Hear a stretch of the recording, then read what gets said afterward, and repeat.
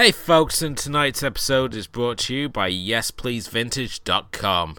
If you're in the States and a fan of vintage and upcycled housewares and clothing, give YesPleaseVintage.com a check for clothing, jewelry, homeware, and some really awesome finds. So go check them out now at YesPleaseVintage.com. And currently, if you spend over $60, you get free shipping on all orders.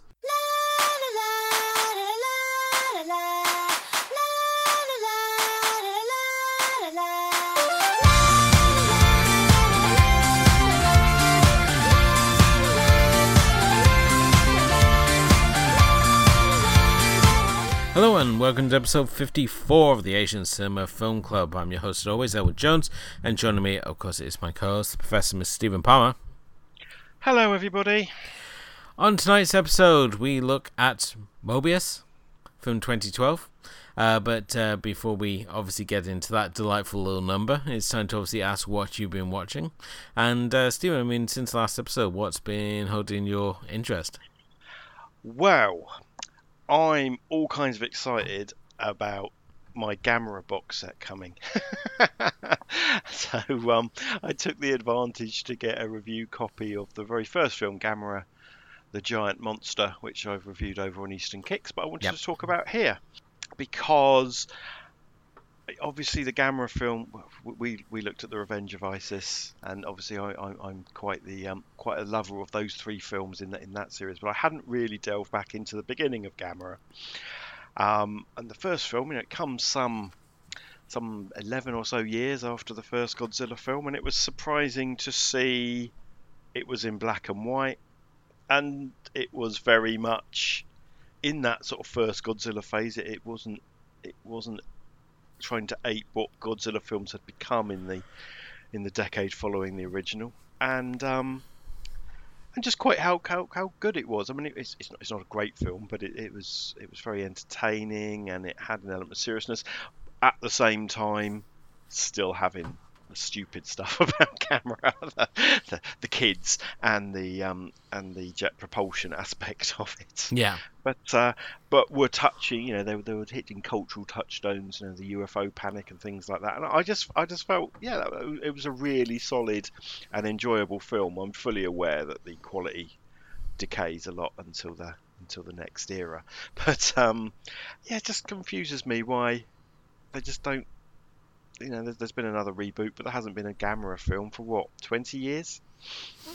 No, I mean, Gamera, for whatever reason, while it certainly has its fans, has just never really become the sort of cultural touchstone that Godzilla has become. Or even you look at the likes of Ultraman and the many incarnations that character's gone through over the year.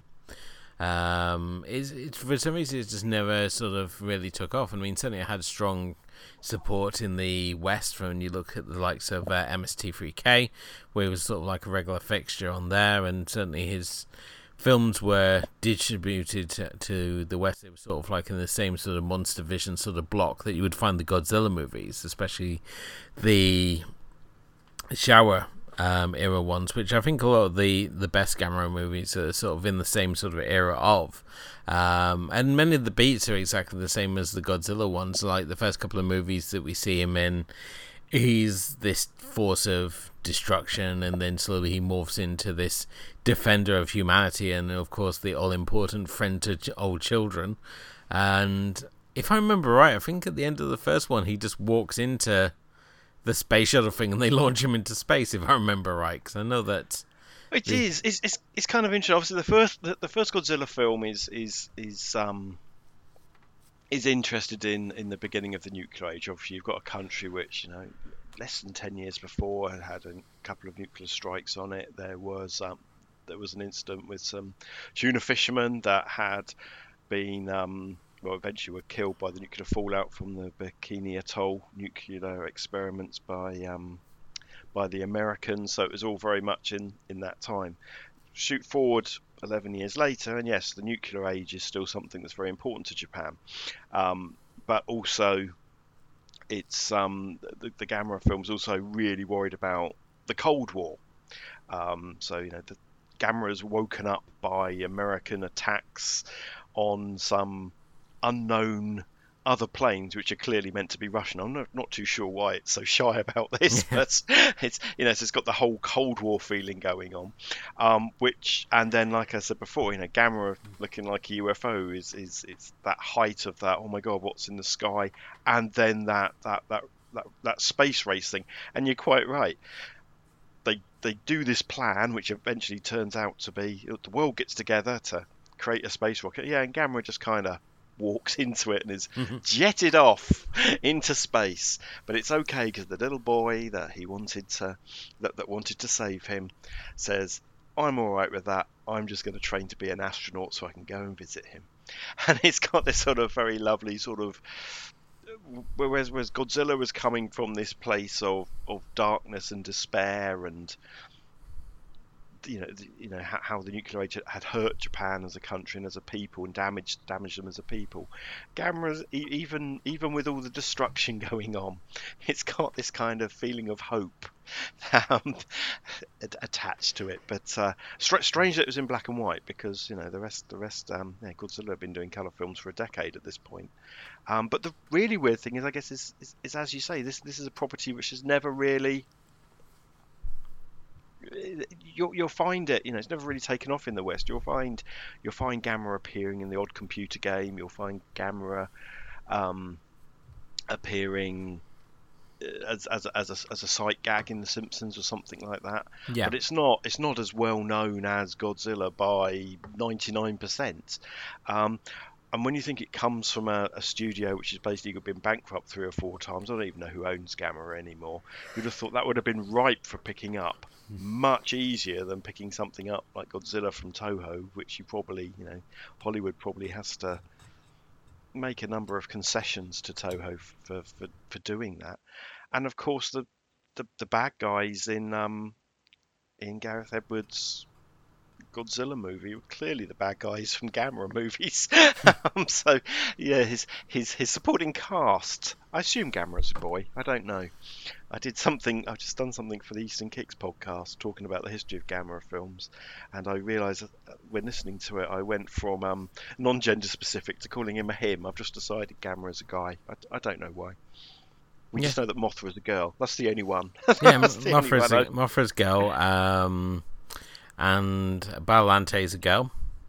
And Iris is also female. Oh yes, Iris is. Yes. So there are female monsters, obviously, in the kaiju verse. It's just they're not as numerous as their male sort of counterparts, and yeah, it's not really through lack of popularity. I mean, obviously, Mothra is like the second most popular character, especially with women in Japan when they did the poem in.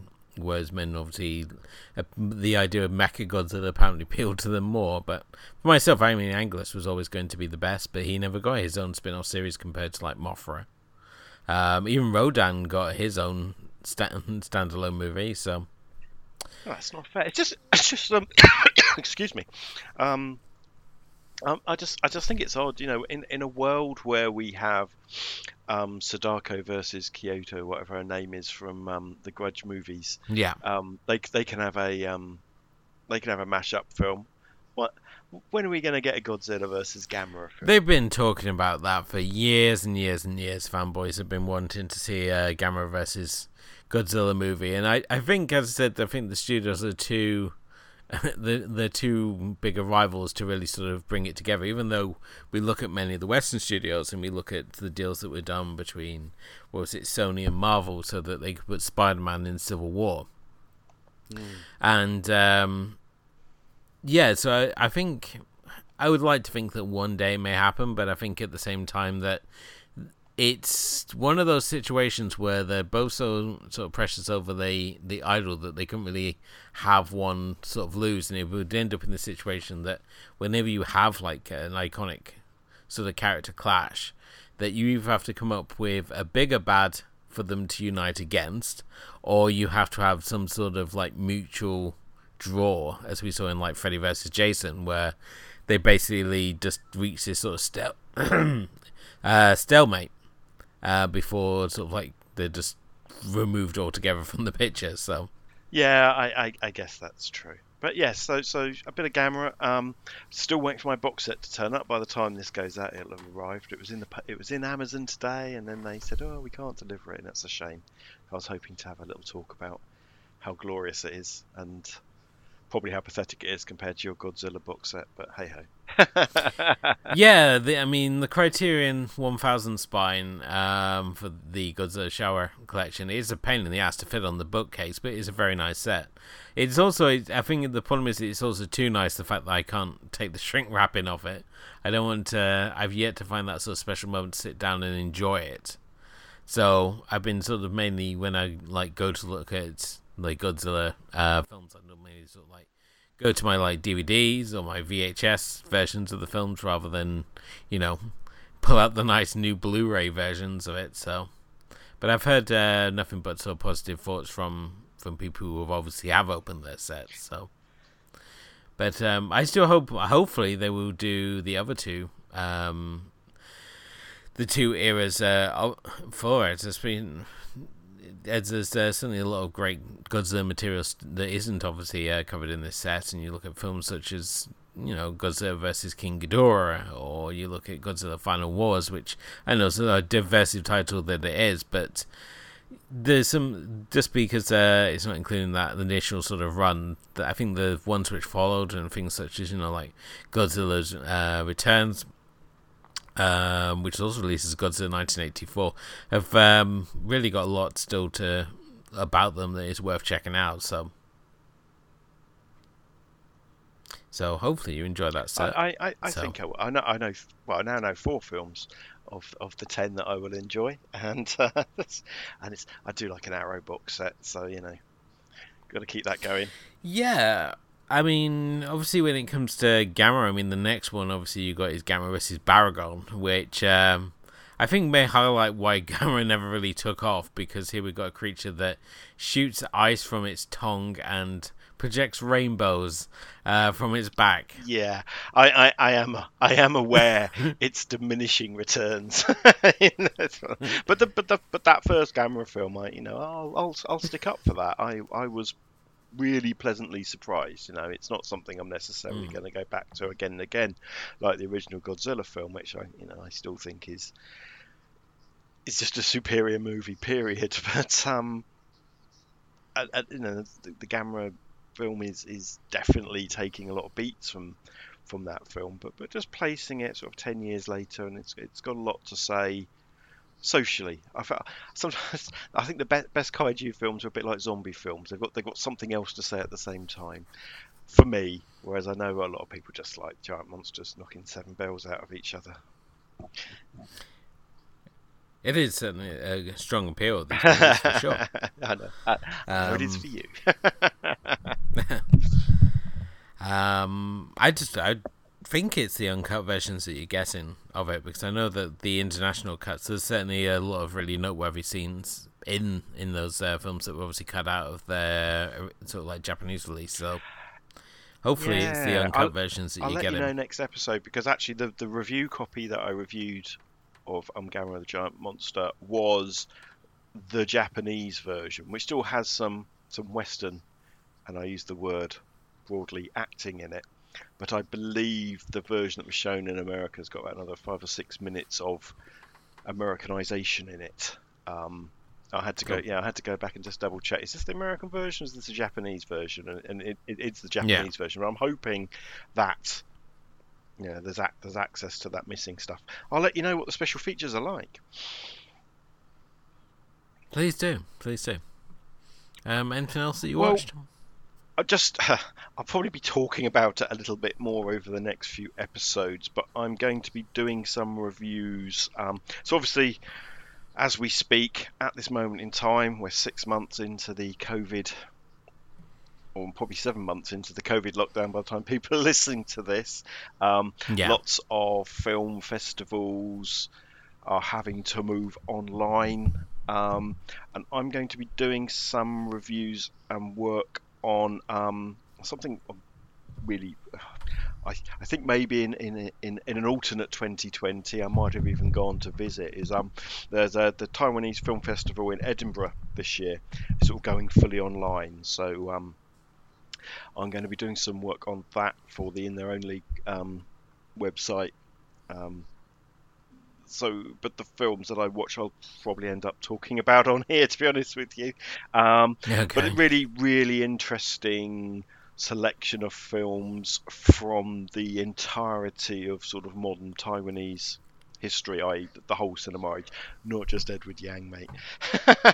so yes, there is stuff from King Hu, there is stuff from Hu Xiaxian, but there's so much earlier stuff as well. So it's kind of interesting putting it all in the sort of the 20th and 21st century context of Taiwanese history. So nothing to say just yet, but I've got a feeling there'll be a couple of podcasts worth of "and I saw this" coming up. How about yourself, sir? What have you been watching? For myself, it's another week of catch-ups on things, and the one film in particular that I have finally got around to watching is One Cut of the Dead. Oh, please say you liked it. I actually really enjoyed One Cut of the Dead. This is obviously turned up on the most recent editions of the last Drive-In with Joe Bob Briggs, so you can obviously watch it with his additional commentary, and I mean he really liked it as well. I mean he gave it the full marks there, and Kim over at Movies and Tea and Tranquil Dreams really liked it as well, who was actually the inspiration for actually going and watching it in the first place. So we're going to be doing an episode over on Movies and Tea about it in the near future. But no, I really enjoyed it. It was very surprising because obviously as soon as you mentioned zombies, then it's sort of like it sort of get that sort of groan already that what can we possibly do here that we haven't already seen before. And I think the good thing about One Cut of the Dead is that it just constantly surprises you because it's less of a zombie movie, but it's more about the idea of making a zombie movie, and falls into that sort of category of Why Don't You Play in Hell, and perhaps if we're looking for a Western comparison, Living in Oblivion. As we follow this group of low-budget filmmakers who are basically trying to put together a zombie movie which they've been challenged to show in one cut. And I think that's where it really gets interesting, is when we get into the actual filmmaking thing, because the film opens and you think you've actually seen the whole film because it comes out with the credits. And I've been told that when the film was originally shown in film festivals, when they originally showed the first set of fake credits, there was people who actually got up and started leaving the theatre thinking, wow, that was a really short movie. So it's kind of funny that you got film within a film here, and just seeing how it all comes together, this sort of Spinal Tap-esque group of filmmakers who are against all the odds, just have to constantly keep this film running. They have to constantly work around every sort of setback that comes to them. And certainly the opening zombie film that we see, this film within a film, was shot in all completely in one take, and they went through it about 6 times. But it's funny, just this little student movie that cost about $3 million in the Japanese dollars, is it? Yen. Yen's the word you're after. So, I mean, it cost about 3 million yen to make, and since then it's gone on to gross 3.12 billion yen. So, a nice tidy profit, really. And it's kind of the crew have obviously gone on. They've done their bit during the COVID. They did an online version of One Cut of the Dead, which was pretty funny as well. So, it's going to be interesting to see where they go from here. I mean, I would kind of like to see them do something different rather than just try to rehash this into a different genre. But certainly it's fun to see this mismatched group of filmmakers just coming together and trying to pull together a zombie movie. And certainly how they get around the fact that they've gone and broke the dolly, which is the camera on the pole, is probably a pretty inspired ending, to say the least. So I'm so happy you enjoyed it. It was it's a couple of years old now. It was my film of the year for Eastern Kicks. We do they do an end of year thing. I didn't do one last year because I hadn't seen enough films, but it was my film of the year by a country mile. So you're really catching up because you did Train to Busan last week or last month, and I know it's all coming together now, isn't it? And I know a lot of people actually ended up being disappointed by One Cut of the Dead because they thought it was a zombie movie. And yeah, okay, there's a zombie movie in there, but it's not. It's a film about filmmaking, and particular about indie filmmaking, and which is really important because that's a part of Japanese cinema which has just disappeared over the last 5 years. Some quite important Japanese cinema websites have closed down because there's not enough independent Japanese cinema coming through. Even our friend like Takashi Miike just mostly makes blockbuster films with big money behind him. Sion Sono makes films for Netflix now or Amazon Prime now. There just isn't a market locally for independent cinema. And therefore, it doesn't get out into the. There's nothing for the festivals. Everything's like big. It's manga adaptations. It's anime adaptations. It's really disappointing. Especially, as you and I know, we've talked about many times about the sort of the imagination and the excitement and the ideas which can be in such films. And One Cut of the Dead is about that. It's about the struggle. It's about the way how these films get made. And yes, it's hilarious and it's silly and it's stupid, but it's so imaginative. And you can imagine, that these are the struggles that real life, low budget filmmakers have to go through. And it's just put together so wonderfully. I mean, I'm sure we could sit here and pick it apart scene by scene. Oh, that doesn't quite match that, but fantastic. And the payoff's brilliant. And as you say, there's sort of a little mini sequel that they did in the early days of lockdown is a really nice little addition to the story. But it will be interesting to see where, well, not just the director, but like it's clearly like a troupe of actors which are keen to work together, where they'll go next. But yeah, fantastic film.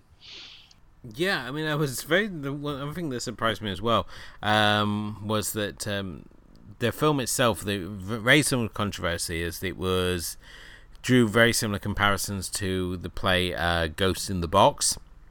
And this was brilliant in the fact that the filmmakers just basically acknowledged that they'd been inspired by Ghost in the Box and put that in the end credits, and actually gave the I think it was the writer Ryoichi Wada, they gave him some money just to basically for his inspiration. And I'm thinking that if we compare this to like in the West, that this would be like in courts, there'd be lawyers, this would be dragged on for years. You look at the case that was put against I think it was Warner Brothers for Coming to America. And there was the guy who claimed that he wrote it first, and in the end they just gave $1 million just to get him to go away. But the fact that case just went on for years and years, and here we have in Japan, they just so it's okay, we'll just give you some money and acknowledge that you provided the inspiration. Hardware and the 2000 AD story and music, it happens all the time. But yeah, it was not. I mean, One Cut of the Dead just hit a certain zeitgeist, so I guess I don't know when that decision was made, whether when the real buzz happened about it, and they said, it might be better just to nip this one in the bud. But I can't believe they expected it to be as successful as it had. There's the third window got it out into cinemas over here, a very quick run over here, and then onto DVD very quickly. So yeah, that buzz was very quick and very immediate. And because it opened in an 84-seat art house theatre for 6 days, and then it's only once it gets the runner-up prize at the Udine Far East Film Festival that it suddenly gets the international attention. As you said, Fair Window Films pick it up, and then just try distribute it to this huge critical acclaim and massive success. So yeah, so that's what I've been mainly sort of watching. I mean, everything else has I've sort of been going back and forth between bits and pieces. I mean, obviously still continuing the watch of Dragon Ball Z Super, which is just still fantastic. We just had the battles between the dimensions. So we had Goto's dimension going up against Dimension 8, where the winner got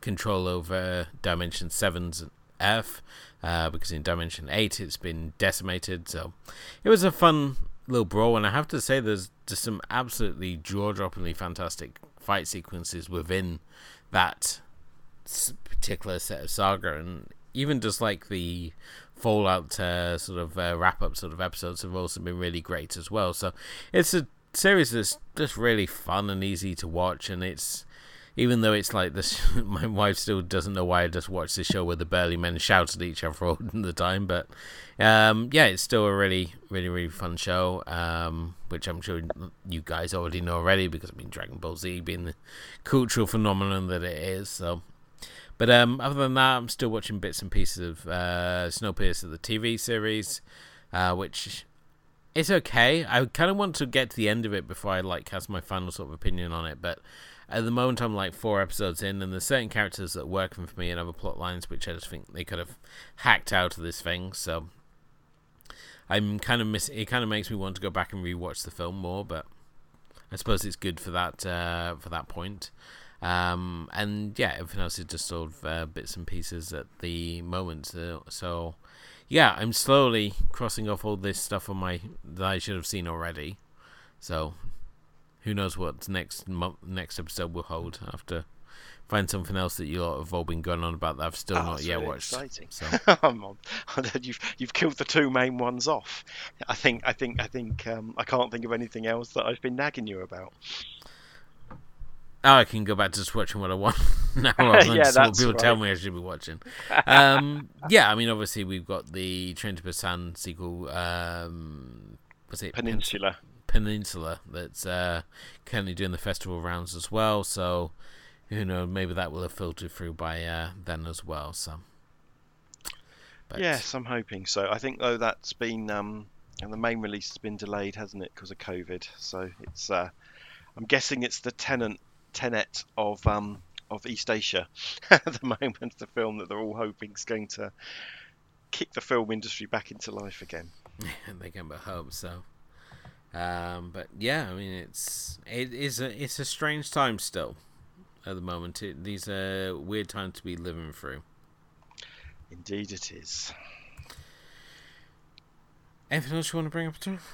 So the only thing I would do is it's not technically film. It's more of a crossover with one of your other podcasts. Okay. But at the beginning of the year, I'd got myself a PlayStation 4, and I had decided to play through, although not 100% complete, I'm not mental, all the Sega Yakuza games. Yeah. So I'm now on to Yakuza 4, and just sort of part way through that. But to me, they're very much like watching movies. They are they're fundamentally 3D brawlers with gigantic long cutscenes, but the stories I'm finding so fascinating and semi-complicated, and the problem being is that I have to, even if I'm just going to work through a chapter a night, that chapter might be 30 minutes long, it might be 4 hours. I just never know. But yes, I've made my way through to Yakuza 4. I hope to have that finished in the next few weeks. And then then it's 5, and then it's 6, and then it's 0, and then I'll be done. Apart from I've got the Fist of the North Star and Judgment to play as well, so I'm not sure I'm going to get them all done by the end of the year. But it's been a really interesting, really interesting, and it's a shame the Takashi Miike film of the first story is so terrible. I just struggled with them because it felt like I wasn't actually playing it. I was just watching a lot of cutscenes with these games.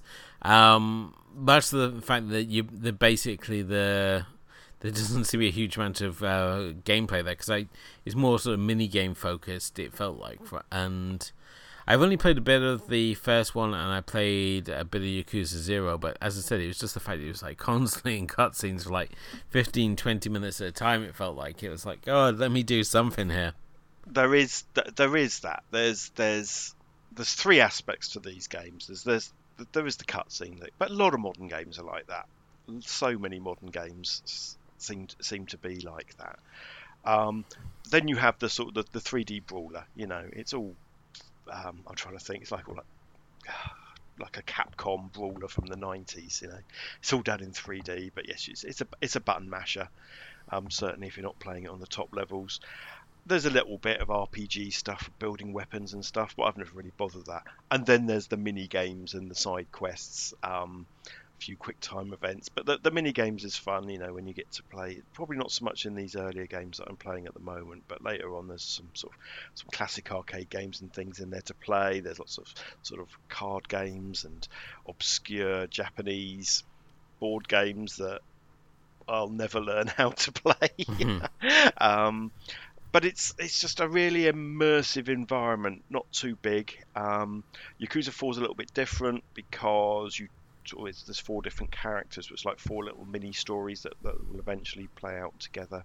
1 and 2 were completely remastered, these Kiwami versions. 3, 4, and 5, which is what I'm playing through at the moment, are just remasters of the PlayStation 3, so they still look like PlayStation 3 games. My God, these huge hands on the models and things like that. But it's it's 60 frames per second, all that kind of stuff that people worry about, and some rough edges have been smoothed off. But fundamentally, the games haven't been completely refreshed. There's a whole thing where you watch a cutscene play out and then you play another 5 minutes of it by pressing X as the end of the scene is played out within the character models, and it's a bit frustrating. But you get into it, and like I say, I enjoy it because I enjoy those kind of Yakuza movies anyway, and but it's such a wonderfully immersive experience, and just makes me even want to go to Japan even more. But maybe in 2030 I'll get around to that. Cool. Well, from one problematic gameplay to our rather problematic main feature tonight, and we're going to be looking at Morbius, I believe I pronounced that right, from 2014. This is a Korean film by Kim Ki-duk, who is a director probably best known for his art house sensibility. We've seen him with films such as The Isle and Free Iron, and Samaritan Girl, which we believe we've talked about on the show before now as well. But here he returns with probably one of his more unique films, to say the least, as a mother, here played by Lee Eun-won, here playing dual roles as both mother and the mistress of her husband, here played by Jo Jae-hyun, decides that she's going to take revenge on her husband, but unable to carry out her plans to chop off his penis, decides that she will instead hurt him by doing the same to their son. So what follows is probably one of the more random hour and a half or so that we've had on the show, and I'm kind of got to ask Stephen exactly who hurt you to make you select this film? Yeah, so I hadn't seen it before selecting it. That might be a bit evident.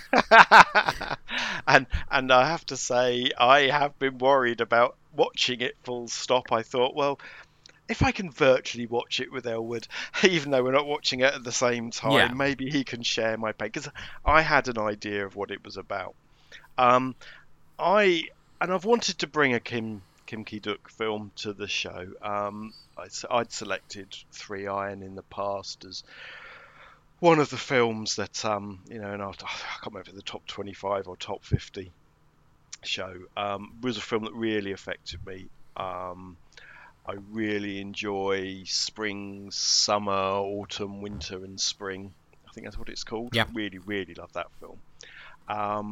And I guess also going back to those early days of extreme Asian cinema, that early 2000s, that's times of Battle Royale, of Audition.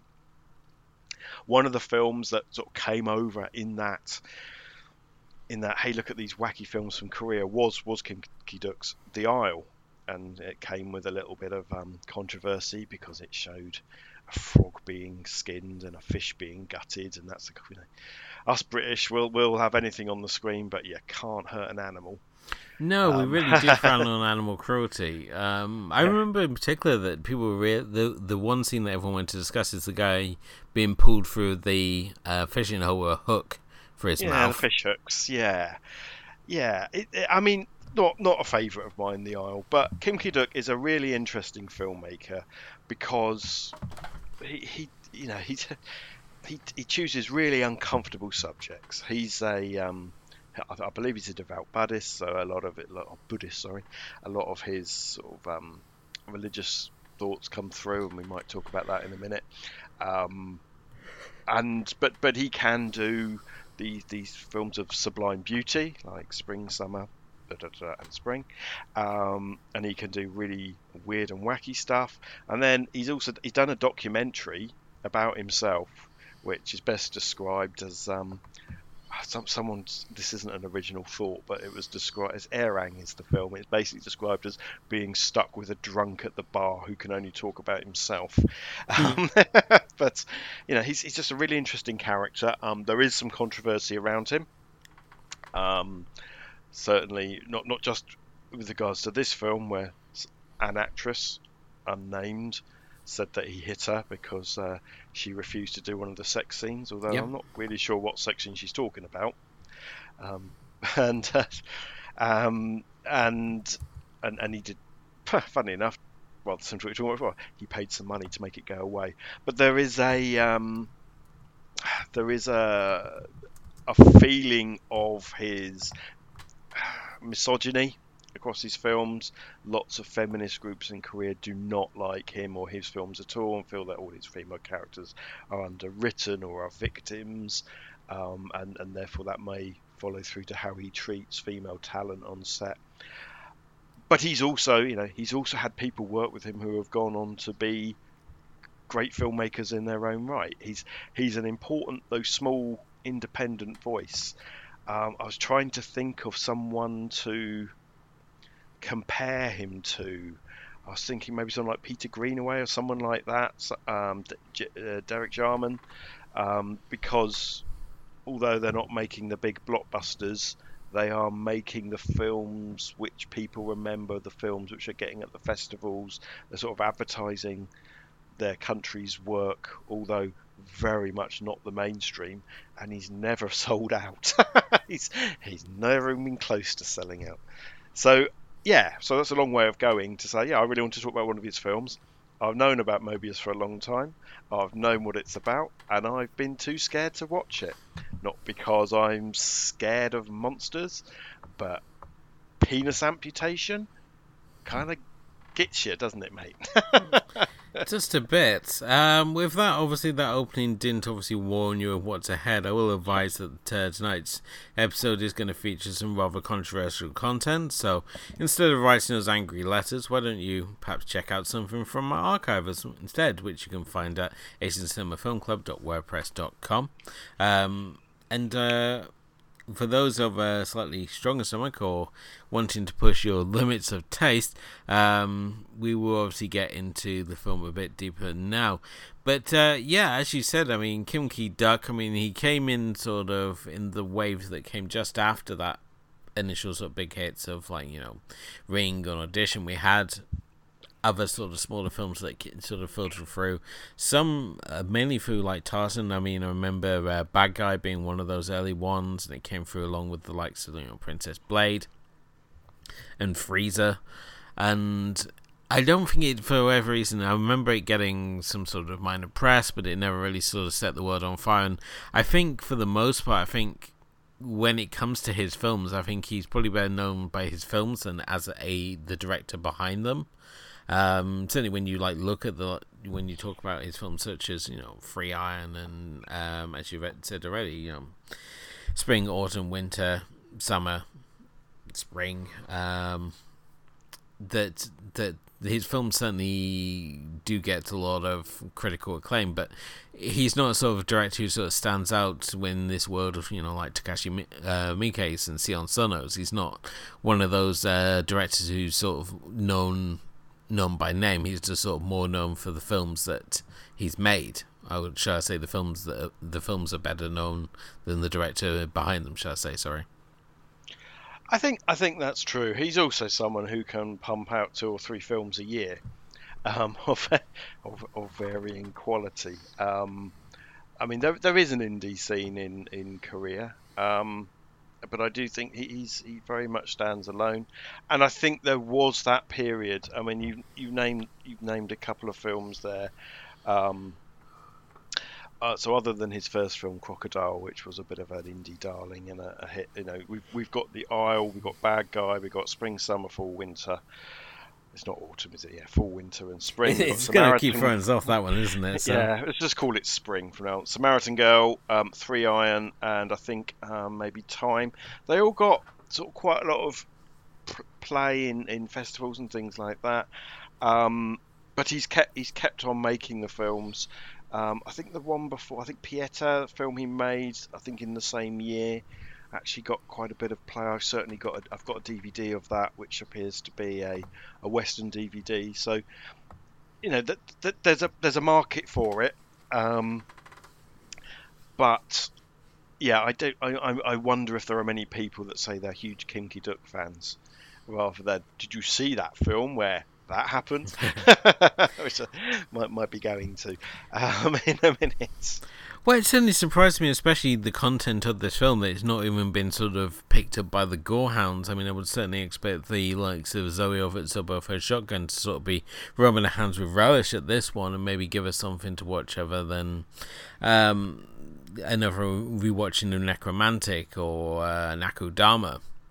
As it certainly would seem to play into a lot of the things that people who like shocking films would like. I mean, this, as I said, is a film with multiple penis amputations.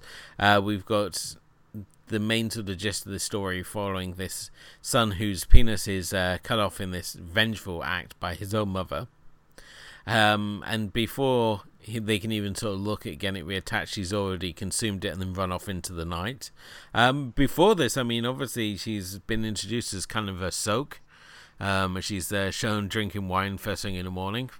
And, I mean, it's a really fascinating performance by Lee Na-ra, who, as I said, she plays dual roles. She's not only the mother, but she also plays the mistress as well. And she was the actress that was brought in to replace the anonymous actress who raised these allegations against the director in regards to, participating in sex scenes that she had previously not agreed to. And certainly when we look at the sex scenes in this film, there is a lot of rather shocking material to be found, as we'll probably get into a bit later in this episode. So, but I mean, the film itself, it was actually banned initially in South Korea before the ratings board reviewed the film and changed the rating again. So, as from going off what I've seen of his previous films, I wouldn't say that this is his strongest work, or was there something in this film that was missing that you enjoyed, Stephen? No, I mean, it's not his strongest work. It feels like to me, like a semi-successful experiment. I believe the original film had a little more, and this might be a reason why it hasn't really got picked up by the gorehounds, because although lots of stuff happens, we don't actually see as much as we might. And I think we may have seen more before, but the film was edited by the Korean censorship, film censorship board did get it edited before passing it. And I think that's the only version of the film that exists. So you don't see any penises, right? either attached or detached, really. Yeah, I mean, obviously, I mean, this is Asian cinema. We don't get full frontal male nudity, do we? So. But we do get a lot of breast action, which in Korean cinema is actually really rare. So I do wonder if I think that the lead actress is magnificent. I didn't even realise to start with it was the same actress playing the two roles. No. So I thought that was astonishing piece of work by her, because they are two completely different characters, and a wig does everything, doesn't it, to make her into two completely different individuals. Although as I suspect we might talk about, there may be something else going on here. No, I think it's a film which is committed to its idea. I'm not too sure how strong its idea is. Is it a film which is out there to shock, or has it got more to say about anything? I'm not so sure. So obviously, I guess we start at the name of the film, a Mobius strip, as probably most people know, is a sort of a geometric construct, like a sort of how would you describe it? Like a circle with a twist in it, where basically you follow it round and you'll just keep on going around forever. It's never ending, even though it twists around. I guess that's the point of the film, that how it starts is how it ends, and even though it's a bit twisty along the way, and that feeds into Kim Ki-duk's sort of strong belief in Buddhism, in the cycle of life and reincarnation, in the way that we're that we're doomed to repeat ourselves until we can make changes in our lives. I'm not sure that penis removal is part of any Buddhist doctrine, although now saying that out loud, of course, if you think about it, you have a lot of eunuchs in sort of that historical Chinese Buddhist era of China storytelling. Think about films like The Swordsman 2 and the host of eunuchs in loads of other films. So emasculated men are very much a thing in East Asian mythology, history as well. So maybe he's feeding off something like that. I don't know. I didn't get that feeling here. I felt there was just a lot of shock value going on. And let's face it, the penis amputations, is not even the weirdest thing going on here.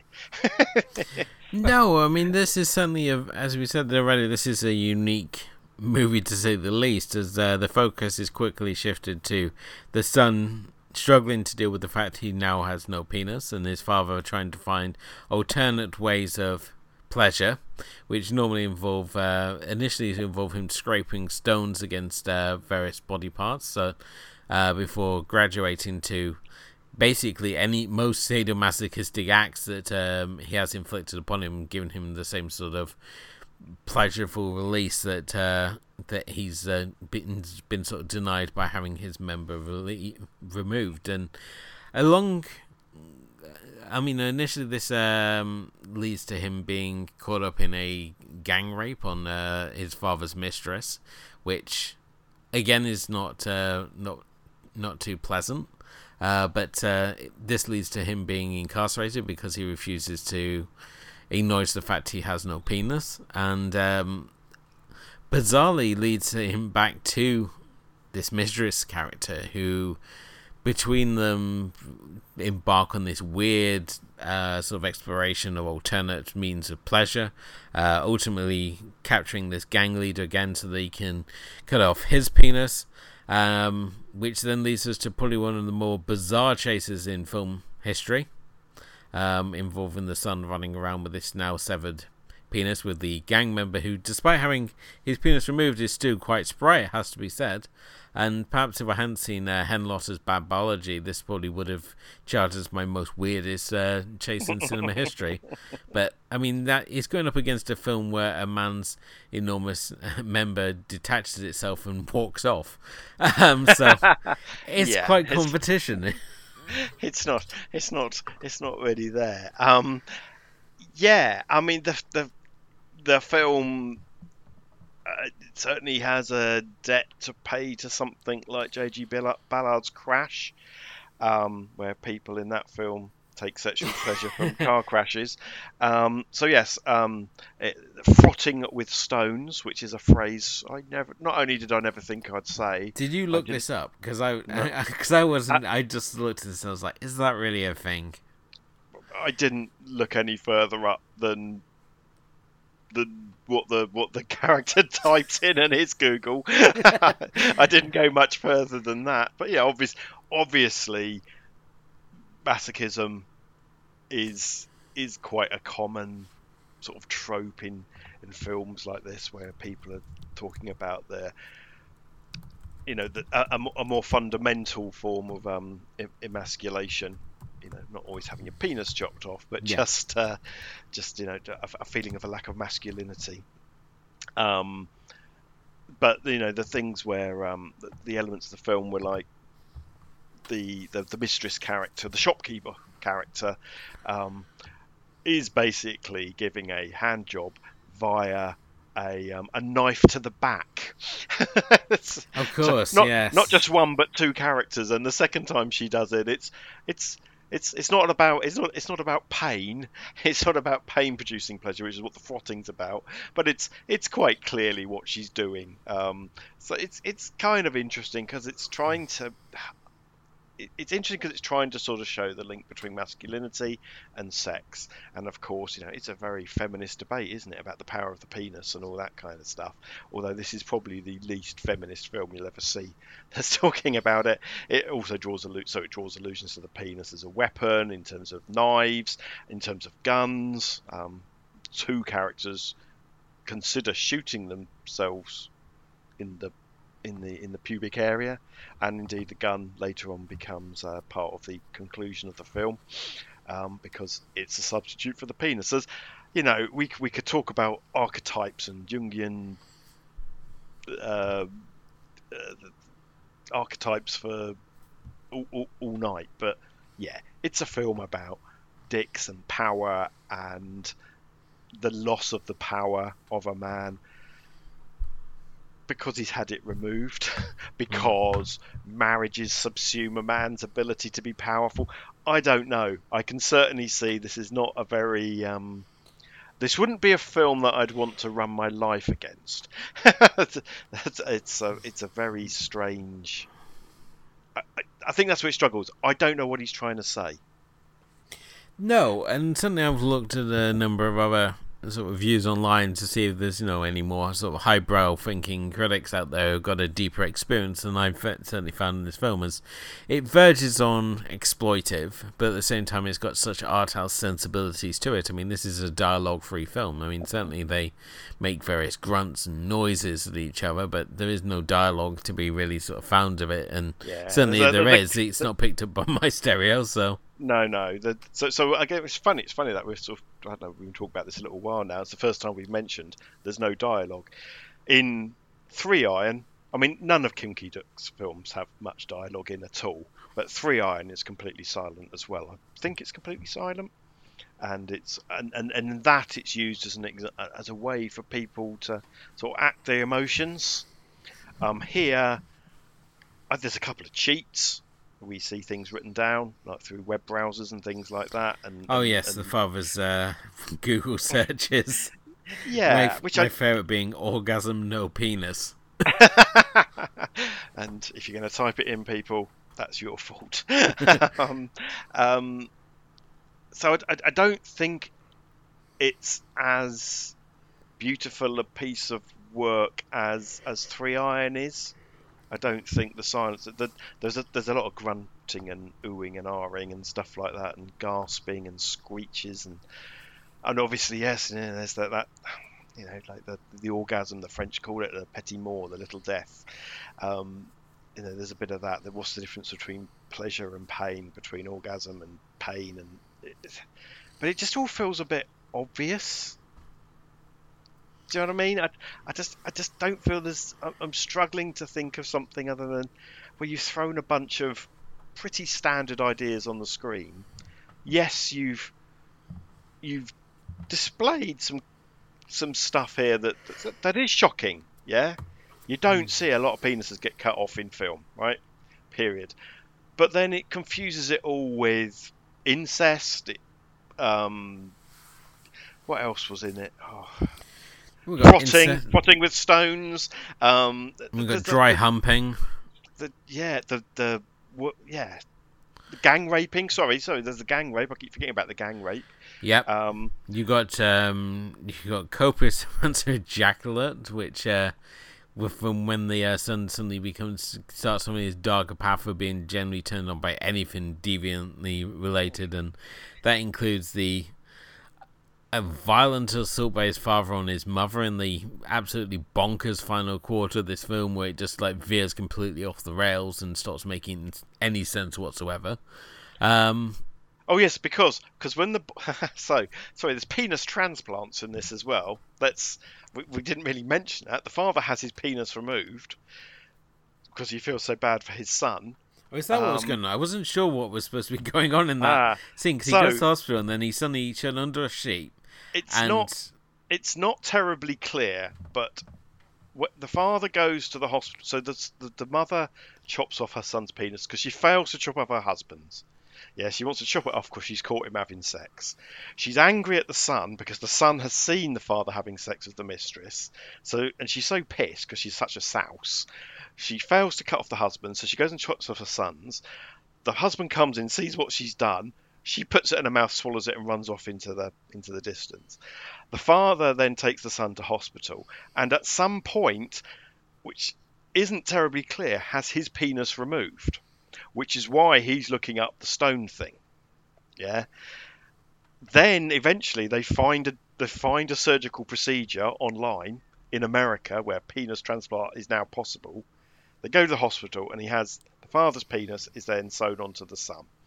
The son now can only have an erection around his mother. I mean, yeah, there's. Well, this obviously sounds like a lot of spoilers on Steven's part. It actually makes a lot more sense if someone explains to you what the hell's going on. Yeah, you can watch this and go, oh yeah, that's what's supposed to be going on. Because I had no clue what was supposed to be going on in this final quarter. It's not terribly clear that the father has had his penis removed. Because they've been storing it all this time. I mean, I don't know. Not like they know. But this is a flaw in the lack of any verbal communication in the film, because you don't get any exposition, and it's only later on that you.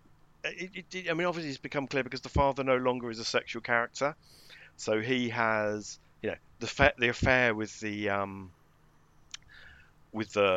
mistress just stops dead, doesn't it? After this moment, all he's obsessed about is his son now, and then the son obviously takes his father's place.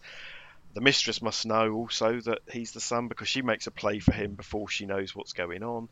But because the film doesn't talk about anything, you're having to join the dots. And then, like you say, the final sort of quarter of the film, the mother reappears and sort of puts herself back in the family. There doesn't seem to be a lot of anger at her for what she'd done previously, but she basically she seems to know whose penis is whose, and tries to shack up with the son, which then drives the husband to that's what emasculates him more than his own penis being removed, and that results in a bloody conclusion. So there you go, everybody. I've pretty much described the whole plot of the film, but I don't think that matters. I'm sure you're all just rushing out to go and watch this one, I'm sure. On the other hand, though, there is that fantastic performance by the female lead, or leads, and it's really well shot. I had a feeling it would all be a bit hand cam and a bit shaky and stuff like that, but it's really beautifully shot and put together. It's just bonkers, but it's not bonkers enough to become a cult classic, or like you say, to be picked up by the gorehounds. It doesn't get that, and it hasn't got enough going on to really satisfy the indie crowd either. I think it was just general fascination of where this film was going to go next that sort of kept me with it to the end. I mean, this is a really 2.5 out of 5 film that you're either going to really love or you're going to absolutely hate the hell out of. It's could go either way for you. I could see this going, and certainly when we get on to the sort of further viewing, it becomes sort of more clear the sort of films that, if you like those, that it would sort of further your choice if you're going to get a kick out of this one or not. I mean, it's a shame that he never really sort of settles on any one idea. It feels like a real sort of mishmash of ideas. We sort of like, as I said, it's sort of initially it's this bizarre revenge, and then it sort of sets us off on this path of son trying to find pleasure without a penis, before then going into a sort of almost fetishistic, can't get the words out. Fetish sort of driven. Fetishistic? I don't know. Is that how you say it? This fetish driven sort of relationship between the mistress and the son that obviously sees them going to new heights of sort of depravity. That you could look at things such as the episode Black Museum on Black Mirror, where you got the doctor who becomes obsessed with feeling pain, and it feels like it's going down that sort of path, and then we just get into that final quarter and it just goes completely off the rails, and it makes absolutely no sense whatsoever, and made me wonder like what the hell everyone else does with their time instead of wasting the time on films like this. So yeah, I just think it thinks it's cleverer than it actually is. I think that's its fundamental flaw. The shocking stuff, I didn't want to watch it because I was afraid it was going to be a bit more visual than it was. I mean, I've seen some terrible things happen on film, but penises being chopped off is that, and eyes are two things I don't enjoy being seeing them even in film being hurt. But I just think it struggled because it was just trying to be too artsy fartsy. I can't believe I'm the one saying this, but it's trying to. I did read a review and someone gave all the characters, the son, the mother, the lover, and it was trying to talk in Jungian archetypes, and I thought, yeah, but it doesn't go anywhere. It doesn't lead anything. The final scene where the son smiles at a Buddhist temple, as if that explains everything, absolutely lost on me. We talked about a film a couple of episodes ago that had some sort of Buddhist leanings at the beginning and the end of the film. I can't remember which episode it was, but I can make a case for that. This is just shock cinema, well made, well acted, but lacking meaning. I think that was, to me, that's what I got out of it. It lacked meaning, and even the shocking stuff, actually, when you get to see it, you don't actually see very much. It's all implied, and watching someone get off to a knife to the back there's just not enough. There's just not enough there. So yeah, I don't know. I think 2.5 out of 5 is absolutely right. There's enough here to be intrigued about. We will both remember this film for the rest of our lives, but we won't say you should see this, or that this is the best example of Korean indie film or Kim Ki-duk's films or anything like that. But we will always know about the film where a man masturbates with no penis with a rock. Indeed, yes.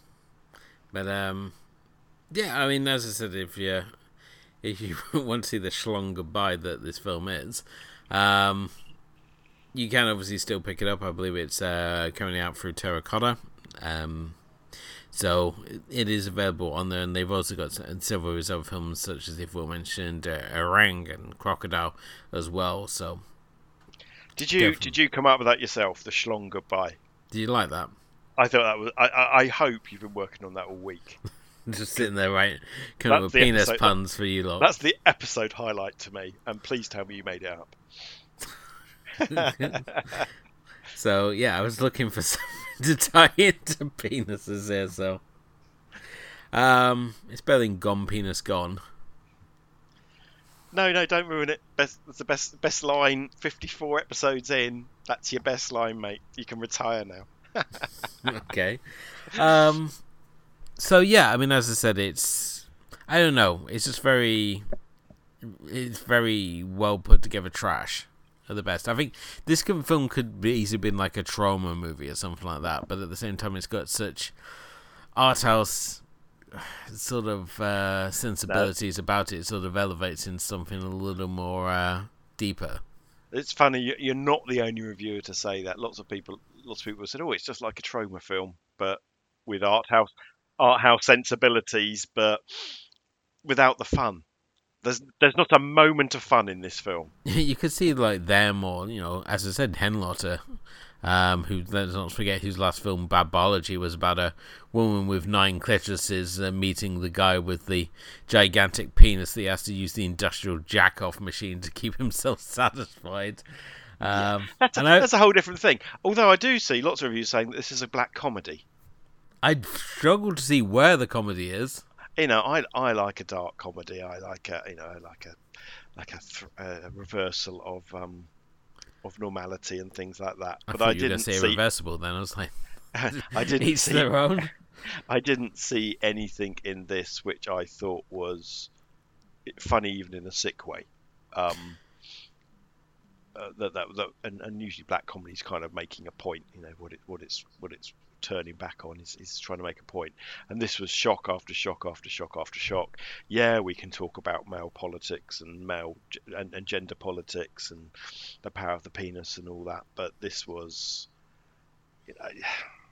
it was just taboo after taboo after taboo, without any real rhyme or reason. So yeah, I was disappointed, but I've got through it. It's come off my to-do list to watch. It's come off my watch pile, and I made you sit through it as well. So there we go. Okay. On that note, for reviewing, what would you pair with this if you wanted to recommend something to watch with this? Well, the first thing I'm going to recommend, if you think you're really going to like this, I'll tell you a film that you would have liked. It's a film which I couldn't stand, and I'm on other podcasts having a go at it. Is Mother by All right.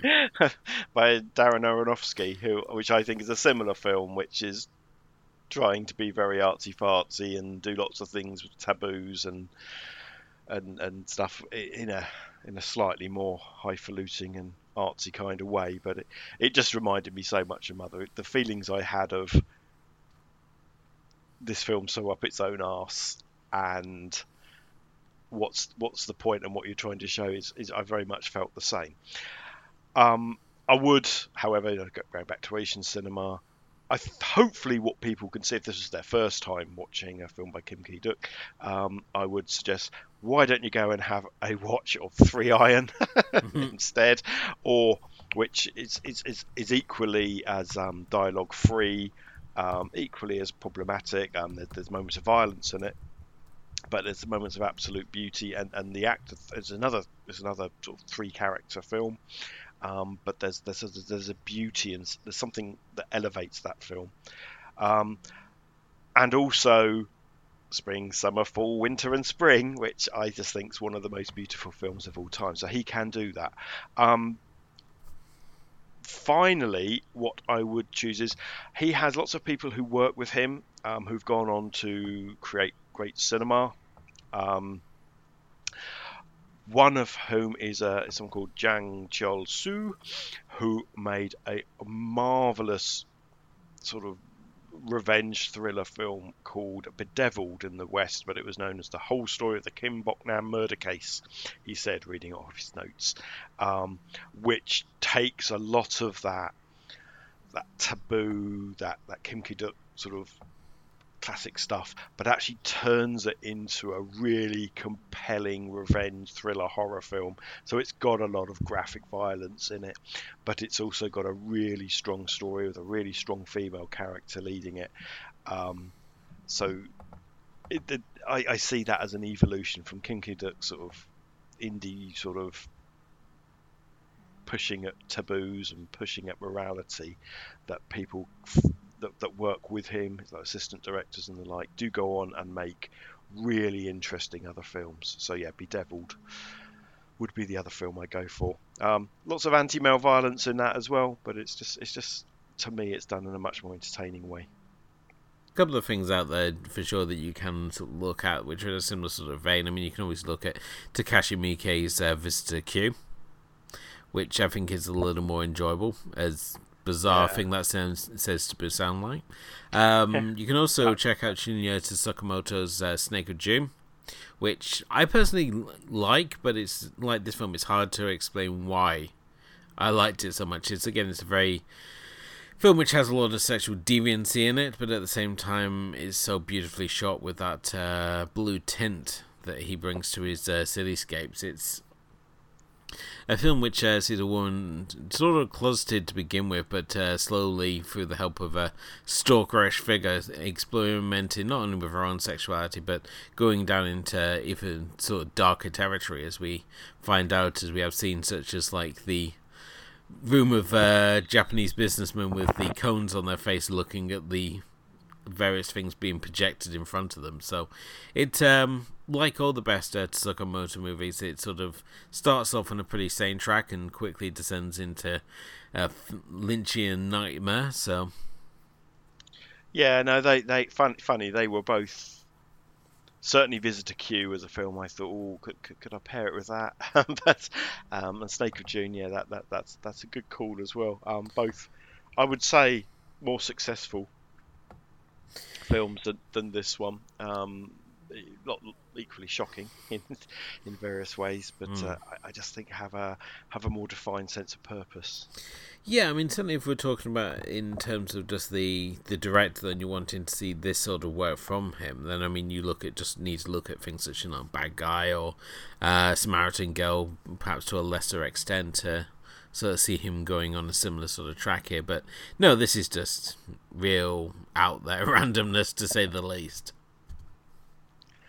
But we've watched it now. We can move on. I know. I had to wonder. So, like, is this a new low that we've sunk to on this show? But it's not a bad, terrible film with terrible acting and terrible special effects, and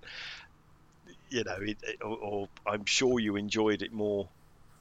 I'm sure you enjoyed it more than you enjoyed, say, The Terrorizers. That'll be our. I mean, this seemed a lot more coherent than The Terrorizers. Which again, it's something we can argue about. But this at least I had a clue what was supposed to be going on, so that when we come to talk about this evening, that I have something to say. Then saying things happened. You'd missed a whole key element of it. You'd missed one penisectomy. So, I get it. It just, the Kim Ki-duk's made lots and lots and lots of films. I haven't seen them all. I've seen maybe a third of them. And this will be at the bottom end of those third of the films that he's made. It's not, I'm not going to put anyone else through this. Just think of this as your episode 54 punishment for something else you've maybe watched or will maybe watch in the future. So, yeah, that was our episode. Thank you as always for listening. If you haven't done already, please do hit the like and subscribe buttons wherever you happen to be listening to us. And maybe leave a review, as it all helps raise the profile of the show. You can follow us on Facebook, also on Twitter and Instagram as well. Our Facebook group in particular is a really fun hub, as we not only post our reviews of new episodes, but we also have other fun bits of news on there. And it's just become a really sort of fun community to come together and share bits and pieces related to Asian cinema on there. You can also check out our full archive of episodes at asiancinemafilmclub.wordpress.com. Not only there can you find our complete archive of episodes, you can also find the Movie Vault, the Anime Vault, the Dark Side of Asian Cinema, and our mixtape. And you can also find our new bonus project where we're looking at Battle Royale, one DVD chapter at the time, on the Battle Royale podcast, which you can also find on this feed, as well as its own independent podcast feed as well. But next episode is obviously my turn to pick, and we're going to look at something a little lighter as we look at one of the true icons of Asian cinema, in particular Hong Kong martial arts, as we check out 1971's The Big Boss, as young Bruce Lee makes his big screen debut. But all that is to come on our next episode. But until then, thank you, of course, to my co-host Stephen. Thank you for having me, and keep hold of your penises, everyone. And until next time, good night. Hey! Hey! Hey! 昨日の恋は忘れて昨日のあの子は忘れて踊り続けていたい夜なのさ月が砕け散っても星が燃えて落ちても踊り続けていたい夜なのさ胸に刺さった恋の刃が燃える想いを狂わすのさ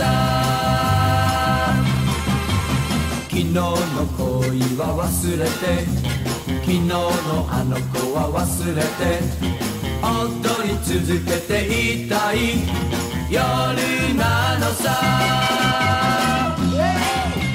This podcast is a proud member of the Lamb Podcasting Network. Find the network at largeassmovieblogs.com.